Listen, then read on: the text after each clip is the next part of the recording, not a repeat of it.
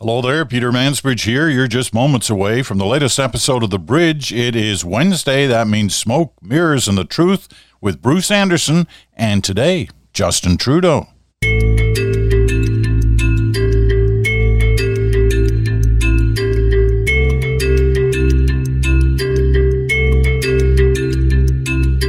Yes, hello there. Wednesday. Peter Mansbridge here. Bruce Anderson is in Ottawa. Hey there. It's great to hear your voice and see your lovely Zoom face, and it's especially nice to get top billing over the Prime Minister. That's pretty cool. My kids are going to love hearing that. Well, the big Prime Minister interview is coming up an hour from now on Sirius XM, 1 o'clock Eastern in the afternoon. But we're going to run, a significant excerpt today and talk about it. But before I get there, I've got to talk about one of the common themes that people have talked about over the last year of the pandemic. And this is more of an aside, really, to lighten the mood. And lighten is the key word here because it sounds like not a lot of people have been doing it. There's been a big study on weight gain during the pandemic. Have you gained weight in the last year? I mean, you know, the expression, the sort of quarantine 15. Have you gained? Every day's a battle. Every day's a battle, Peter. I'm one of the fortunate people that, I can do my work sitting at a desk all day at home, and I do. And I'm also fortunate enough that I was able to buy a bike that shall remain nameless unless that bike manufacturer wants to be an advertiser at some point in the future. So I kind of tiptoe downstairs every once in a while just to try to offset the corrosive to my health effects of sitting so long and eating so relatively well. So has it worked? Well, you. Well, I've tried all of that. I haven't been quite as systematic on the bike front as you have been. And I've gone through periods of losing weight, and clearly I've gone through periods of gaining weight as well. The study shows, this new study out of among other places, the University of California, this was written up in the New York Times yesterday, shows the average weight gain is half a pound every 10 days. 2 pounds a month, that works out to. Wow, that's a lot. That is a lot. I don't think I've had that experience. How long has this been? I don't want to know, though. This has been check on this regularly. This has been 12 months. That's 24 pounds. I think I'm under that, but not by much. I've definitely put on weight. And it's funny when you look in the mirror sometimes, instead of getting on the scales, you look in the mirror, if you look head on, you go, that's not bad. I look fine. As long as you don't do a profile. Too, yeah. As long as you don't do a profile. That's not good. Now, we interviewed the Prime Minister, or I interviewed the Prime Minister yesterday, sort of late afternoon, early evening. And we did it by Zoom. He was in his office in the West Block on Parliament Hill. And I was here in beautiful downtown Stratford. So we did it by Zoom. And I mention that because there's an interesting Prime Minister and Zoom story today, which shows at times the perils of this, that it can be too easy, especially when you're talking in sort of your crowd. And the Prime Minister in this case was Boris Johnson. In Britain, he was talking to a bunch of conservatives, and they were talking about the successes and failures of the past year, and they got around to talking about the vaccines, which, as far as Bojo is concerned, is a major success. And he lets out the line that the success of the vaccine is being because of greed and capitalism. So that didn't go over so well when it got leaked out. He says he was joking. No. He says he was joking, that he was making a play off the movie Wall Street. Not everybody agrees with that. Yeah. Peter, I read that story, and I had this feeling like, you're right, that when you're having a Zoom conversation and a podcast, it feels more intimate. It feels more secure. People let their guard down. in ways that they don't when they're in these more formal settings. And so I think that could be part of it. But I also had this feeling like, look, he said greed and capitalism, but obviously he doesn't believe that all capitalism is greed, or at least I'd be very surprised if he does. I don't think that capitalism equals greed. I think capitalism comes in many forms, and some capitalists are greedy. But if we didn't have capitalism, we wouldn't have companies that have built up. Well, I suppose one could make the case that there could be state-owned corporations that would have been able to make these vaccines. But I think it's a reasonable argument that capitalism helped build competition among these companies that became so big and so successful and so good at what they do that we were able to get to a solution to this pandemic more quickly. And even just on a local scale, I find it hard to get up every day and kind of encourage myself and people I know to buy from local businesses, which are capitalist businesses, and to then say capitalism is greed. So I think he was joking. I think it was an overreaction to try to take him to the woodshed for that comment. And I think it's kind of indicative of the time that we're in, that people make sport of something like that, even though it's probably not a real story. Well, we didn't have any capitalist or greed moments in the interview with Prime Minister Trudeau, but there are moments. And that's why we're going to run an excerpt here, 5 or 6 minutes from right off the top of the interview, because it deals with one of the issues that most Canadians are really upfront on right now, and that is the pandemic and the vaccine supply and all that. So we're going to start with that, but I encourage you to listen to the full interview, because there are moments throughout this interview. And I think the Prime Minister was engaged for this kind of a discussion, a podcast really kind of discussion. He was quite relaxed and sort of got into the mood gradually over the 38 minutes, I think the full interview runs. But here's one thing. I've talked about this before, and it's something that I say when I do interview classes with journalism students, that one of the things I look for and try to encourage to happen through the questions that are asked is hearing a pause in terms of the answer. And when you hear a pause, the person being interviewed pauses before they give an answer, it signals to me that they're really having to think about what they're going to say, as opposed to just drop the message track, the kind of pre-recorded answer that they have in their head from the various briefings and attempts to get ready for an interview. And this happened more than a few times during this interview. It happens once during this excerpt. So listen for the pause, because those are interesting moments. And then obviously what follows is more interesting. But the pause signals, okay, they're really thinking about this. So, Peter, can I before you roll that tape, I want to pick up on that if I can and just add something, which is I have done at different times in the past.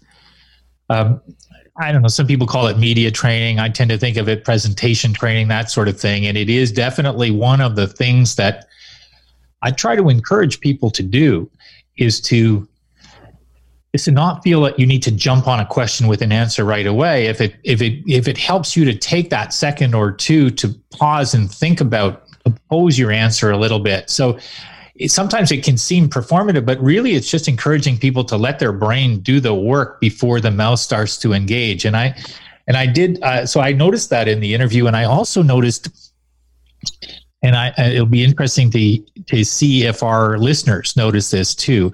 I've been kind of watching the Prime Minister a little bit less regularly lately. I see him on TV for sometimes, and I say to the people I'm close to, I want him to get a haircut.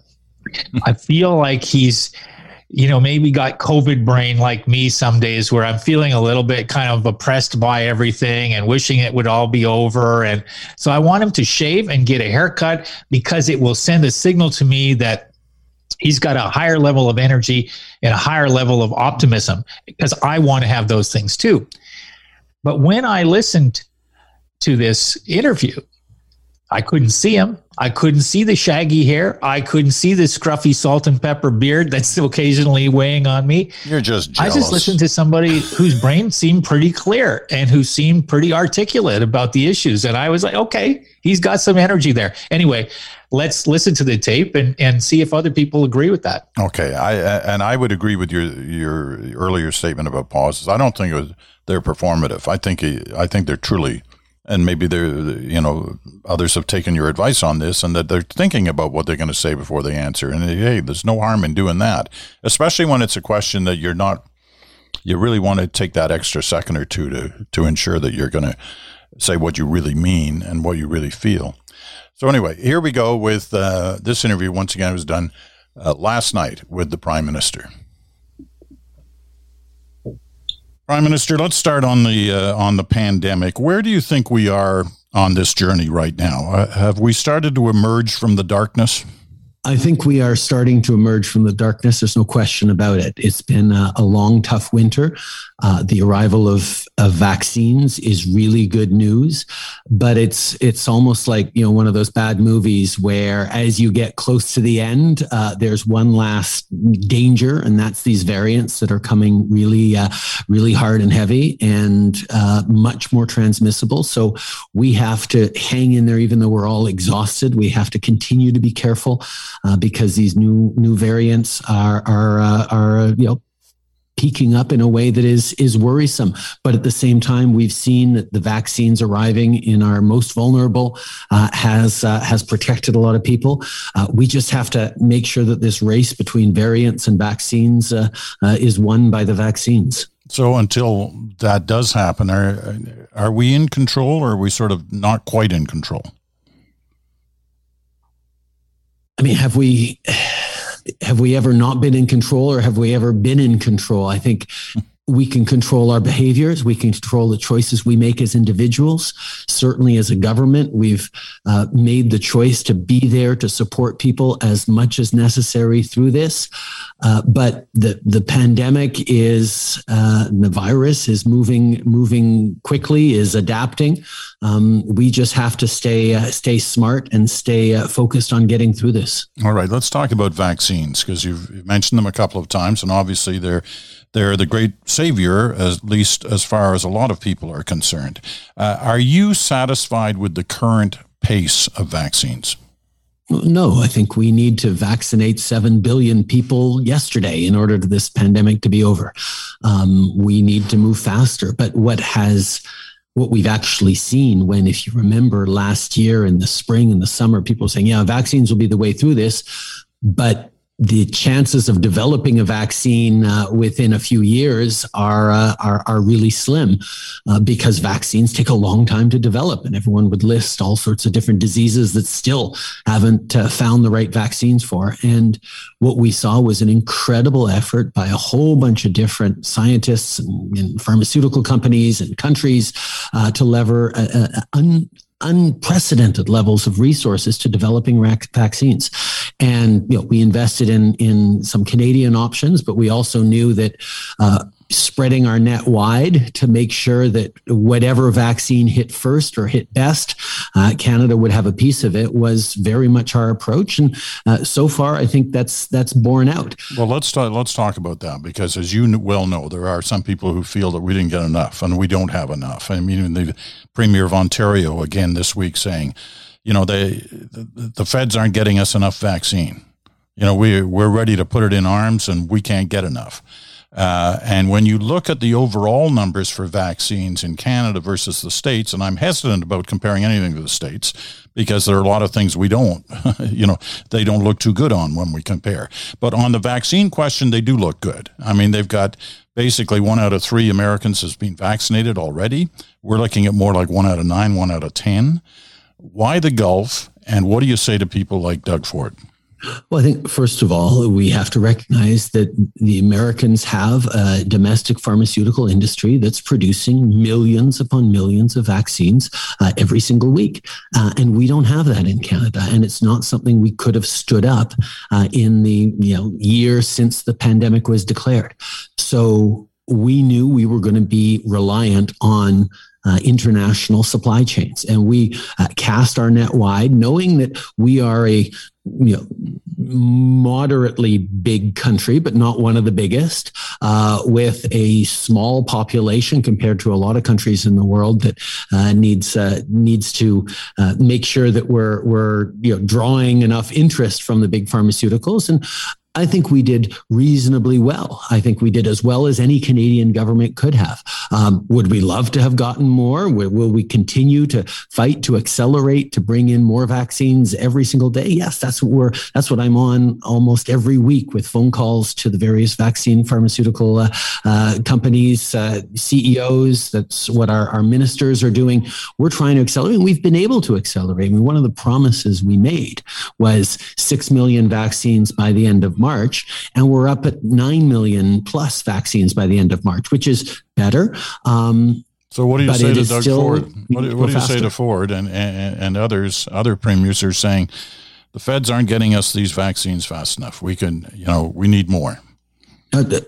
Canadians are saying that, and I'm saying that. I wish we were getting vaccines quicker, but we are getting vaccines as quickly as we possibly can, and we're working to continue to accelerate them. We are going to have everyone all adults fully vaccinated by September. And looking at the horizons that some of the provinces put forward, I think it's possible that many, many Canadians have their first doses by the time summer rolls around. Well, so there you go. There's the excerpt we're running for today on Smoke, Mirrors, and the Truth of Prime Minister Trudeau in our interview from last night. The full interview is coming up at the top of the next hour here on Sirius XM Channel 167. And there is a lot more to it, including some interesting thoughts that come in the very next answer to what we just listened to about the possibilities for July 1st. So you might want to listen to that. But we cover a lot of grounds, not just the pandemic, not just vaccines. We talk about the budget. We talk about an election. We talk about Russia. We talk about China. And there are some significant moments in this interview. I'm going to get Bruce's thoughts again, but we got to take a quick break. We'll be right back.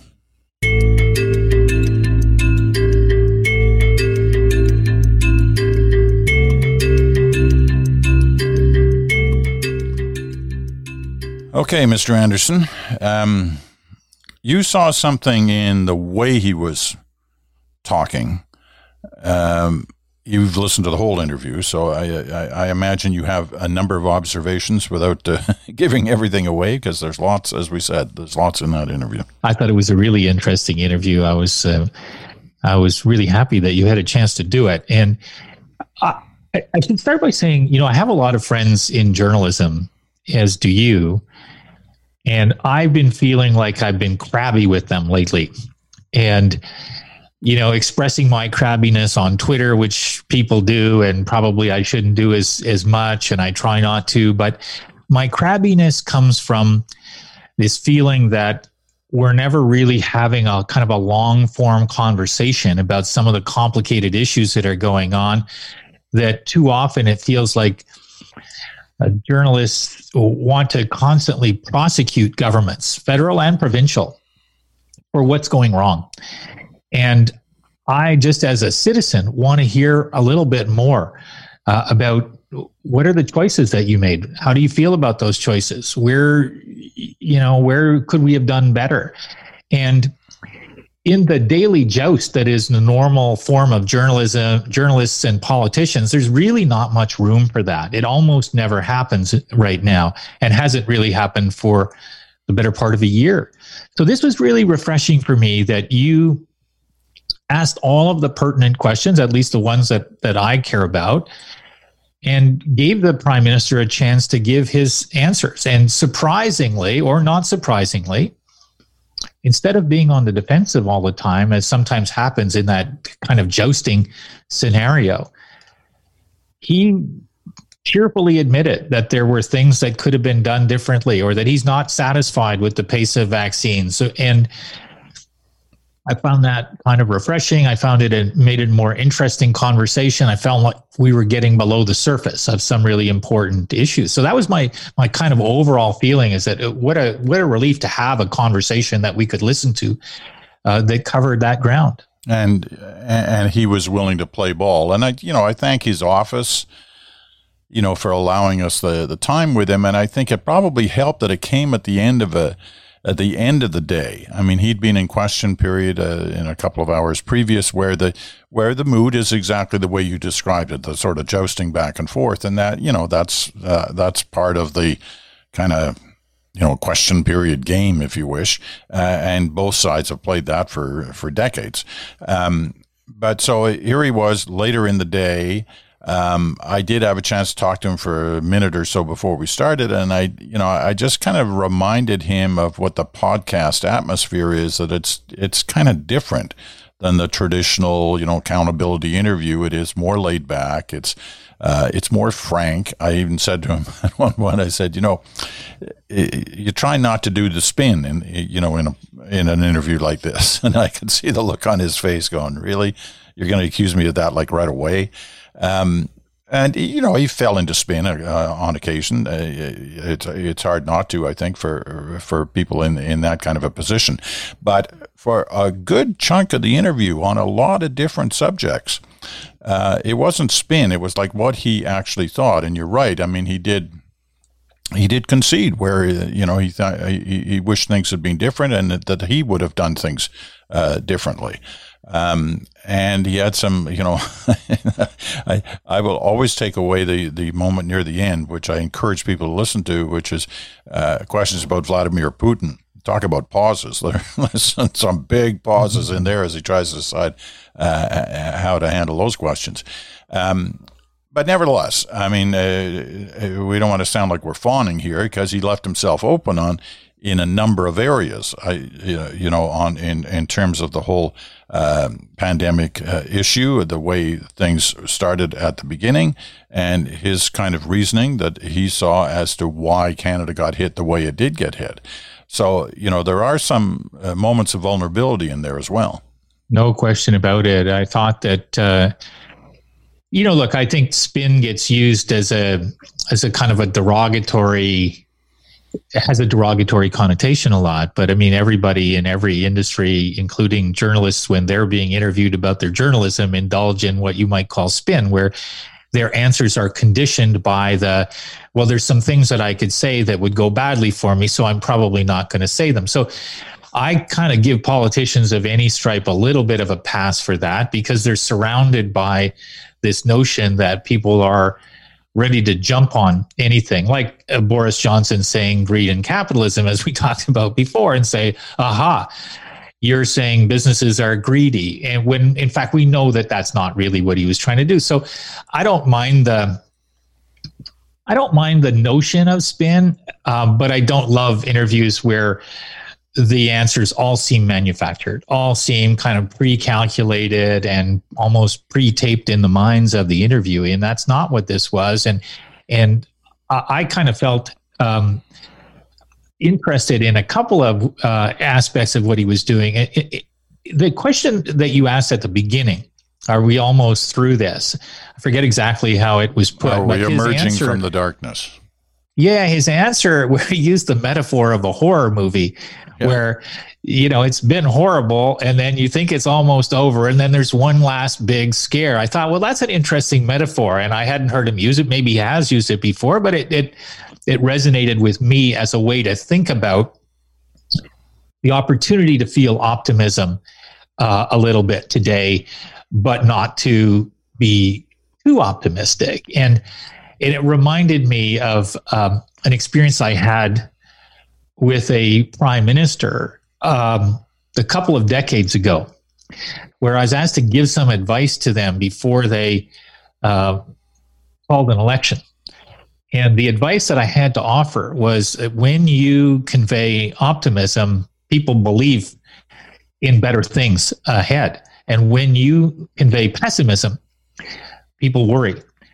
And there's a political calculus in saying it's better to convey optimism, and that's not always the case. Opposition politicians might, have a different math on that. But I thought he did a good job of conveying an amount of optimism that I think people are craving right now. And I thought he did it early, and I thought he did it reasonably often. But he was not throughout that interview saying, No, we've got everything covered. We've done everything right. There's nothing to be worried about. There's no reason to wonder whether we've gotten, every decision right. We clearly haven't. And I thought that was quite refreshing. Your earlier comment about interviews with him in general is an interesting one. I hadn't thought of it till you raised it. And that's this issue about how he comes across on television and how he comes across basically in this situation on radio. Because I think you and I are in agreement that many of his television interviews don't necessarily come off well for him because he doesn't, I don't know what the best way of saying this is. He doesn't look sincere. He looks kind of programmed. And that's part of seeing him, right? So I'm just wondering whether this was different because he was different or because it was the fact that we weren't seeing him at the same time as we were listening to him. I think it is probably a combination of that and a version of this other thing that I was raising, and I wasn't being all that articulate about, I think, which is that if you feel every interaction in an interview scenario is somebody, in quotes, holding you to account, then you're going to be on the defensive all the time. If you feel that an interview is about helping inform people or having a conversation where you can put information out and you're not overly constrained by this notion of somebody's going to take 6 seconds of this, 4 seconds of that, and kind of wrap a story around it, you have a different mindset. So I think that the idea of an interview of this length and this style, because you're known for having a particular style, which I think politicians generally have felt is fair and interesting and engaging for them. And the fact that the format is a podcast where, you're not standing in front of a bank of microphones and a bank of scribes with their notepads out and this notion of all these people wanting to hold you to account, which essentially means identify your weaknesses. I think it's human nature if you're in that zone every day to put up some defenses. And I remember when Justin Trudeau was running for the job of Liberal leader and then Prime Minister, I kind of annoyed some people who watched us on At Issue by saying his communication style doesn't quite work for me. I don't find myself really enjoying it. I felt like there was something that seemed a little bit kind of forced and almost a little bit kind of overly dramatic. But I also recognized at that time that there were lots of other people who quite enjoyed what he had to say and how he said it. And so I sort of backed off on that and did my job as a pollster and said, you know what, there's a lot of people who like it. It doesn't have to be for everybody. But I have come to be less, distracted by it now. And certainly in this kind of format, I found it quite easy to listen to. I found his comments to be kind of thoughtful and engaging. And I say that regardless of whether people might agree or disagree with the substance of what he's doing. Just from the experience of listening to a politician explain themselves, I like this format and I like the way that he approached it. Both you and I have been lucky because we've been covering politicians of all stripes and at all levels, national, provincial, municipal, for years, 20, 30 years. So we've seen a lot of different styles and a lot of different abilities paraded before. I hate to tell you, I think it's a little more than 20 or 30 years. I know, I was trying to be nice. But let me put it to you this way, because when you talked about dealing with a certain prime minister, whenever it was, 20 or 30 years ago, who, like, when you think back, and it doesn't matter which level, it could be a prime minister, it could be a premier, it could be an opposition leader, who had the ability to go into these kind of situations, interview situations, and conduct themselves, for the most part, flawlessly. Can you think of somebody who had that ability?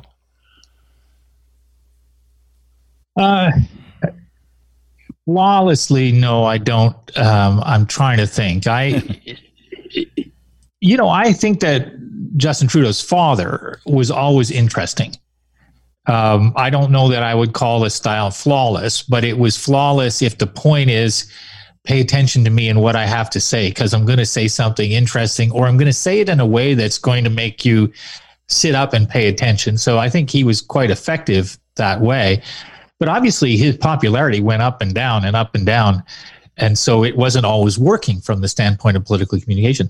I think Brian Mulroney had exceptional skills on some days, and he also had exceptionally bad days from a communication standpoint. But overall, and maybe even more so in retirement, he became really skilled at presenting his thoughts in a way that allowed people, even people who didn't like what he had to say or how he conducted himself as prime minister, to listen to him and say, that's interesting. I like what he had to say. A lot of people like Jean Chrétien's style. It was never exactly my cup of tea. I always found it a little bit, kind of a little bit partisan in some instances, and not always as thoughtful as I wanted it to sound like. And I think some of that was a device that he used to avoid answering extremely challenging political questions. So he was good at doing that. Everybody had different skills, I guess. And I do think one of the people I worked with a little bit who I thought became really good at it was Jean Charest. And I remember there was a time when he was still young in cabinet, and that experience of being a young cabinet minister generally gives politicians a lexicon that's overly complicated, overly bureaucratic. And so when they say things, you go, wow, that I didn't understand anything you said, or it wasn't interesting the way you said it. And Jean Charest became a very effective communicator. And Joe Clark was a pretty effective communicator as well. So there were some who were better than others, some that got better over time, some that, I just never felt really excelled at that. What about you? Well, who is the best that you interviewed? I don't know whether best, I'm kind of like you. I don't know whether best is the right word to use, but, somebody who sat across from all of those people that you've mentioned, and it might have something to do with the fact that I was pretty young when it happened. But I mean, I interviewed Pierre Trudeau, I guess, a half a dozen times. And what I remember most about those interviews was that you really had to be on your game, or he was going to make you look pretty bad, which is usually what the outcome was, and not just in my case. And not because he was right. It was just that he had that ability in an interview situation to kind of command the presence in the room. And that at times was tough to fight, especially if you were like new kid on the block. But it was always a challenge. It's funny because I used one of his phrases in the interview with Prime Minister Justin Trudeau yesterday. I didn't identify where the phrase came from, but we were having this discussion about federalism and whether it works or not. And, one of the things his father used to say at times when he was frustrated by the whole debate going on at the federal provincial level, he talked about, a checkerboard Canada with different rules in place and different, visions of the country in place. And even against the opposition, remember Joe Clark had his kind of community of communities thing in the late 70s, and Trudeau went up against that for many of the same reasons.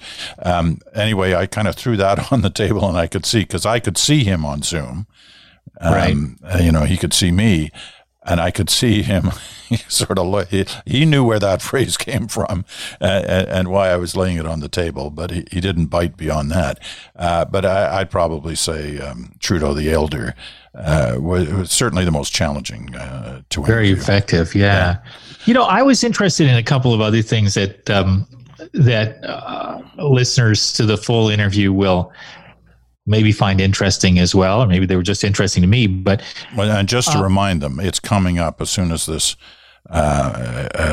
hour ends. We will run the full interview, and as Bruce says, there's a lot more to it. But make a couple of points before we go. Yeah, look, one of the things that he said that is in the clip that we just played is he said, "Were we ever really in control, or were we ever really not in control? And I thought, what an interesting way to describe the dynamic where, we might have felt this thing was out of control, but looked at from a different standpoint, a lot of the factors that mattered were within our control as individuals. So it wasn't just a question of whether government could control all the moving parts, it's whether we as people living in this pluralistic, mobile society were doing everything we could to exercise control. And I thought he said that in a way, it was a very interesting point, and he said it in a way that wasn't really accusatory, but it was a bit revelatory. It was a reminder that we all have a role to play in as we close out this pandemic with this race between variants and vaccines, of making choices that put us in more control. So I thought that was quite a good point. And the other thing I wanted to say is that on the big questions of government stimulus coming up or already done, federalism and how does it work, which are in other parts of this interview, I was reminded of the fact that I've been trying to, in my own mind, think, has this prime minister made mostly the right calls during this pandemic? Or has he made a lot of mistakes? Or has he been motivated by political considerations? Or is he thinking a lot about it? Is he talking to people who are experts? Is he kind of filtering a lot of advice before he makes these decisions? And this was a note that my general kind of feeling is I think he has been making mostly the right calls. And what I got from the interview made me feel even a little bit more reassured. And not everybody's going to agree. And I know a lot of people think, I'm just a kind of a flack for Justin Trudeau or the Liberals, that sort of thing. And that's not really where I come from. But in this case, when I heard him talk about the economic policy choices, when I heard him talk about federalism, you have to deal with Canada as it is, not imagine another Canada where, the federal government can do a lot of things that it can't actually do. I thought they were all interesting answers. I thought they were all kind of revealing of somebody who was doing the work of the job rather than just doing the work of the public persona of Prime Minister, if you know what I mean. I think I do. But I think you're also right is that different people are going to look at this interview differently because, as I said earlier, there are a number of spots in there that do leave him open to criticism, and it'll be interesting to see how that plays out in the days ahead. Okay, look, thanks, Bruce, and thank you for listening today. Keep in mind the full interview is coming up, and it will be aired a number of times on Sirius XM over the next few days. But today at 1 o'clock Eastern, and then again at 5 o'clock Eastern, you'll have your chance to listen. And once again, I know a number of you have written to me. If you go online right now to SiriusXM.ca/Peter Mansbridge, you can access that program, the interview special, for free. You get a month free right now, and all you got to do is put in your email. You don't have to fill out credit card information or anything like that, just your email, and you'll get access to listening to it for free for a month. And there are also other offers there over time for that. The podcast, The Bridge, the Smoke, Mirrors, and the Truth are always available to you at no cost through whichever format you choose, either on SiriusXM or whether it's on your favorite podcast platform. So that's how you can always access The Bridge at no cost on the platform of your choice. All right, that's it for now. Thursday, tomorrow, two things to keep in mind. It's the potpourri edition of The Bridge, and then later on in the day on SiriusXM, exclusive to SiriusXM, but once again available on this free trial offer, is Good Talk with Chantal Hébert and Bruce Anderson. We got a number of topics tomorrow. We'll probably talk a little bit about Trudeau as well, Aaron O'Toole's weekend at Aaron's last weekend, and there's a big decision coming out of the Supreme Court tomorrow morning, and so we will talk about that one as well. That's it for today. I'm Peter Mansbridge for Bruce Anderson. Thanks so much for listening, and we'll talk to you again in 24 hours.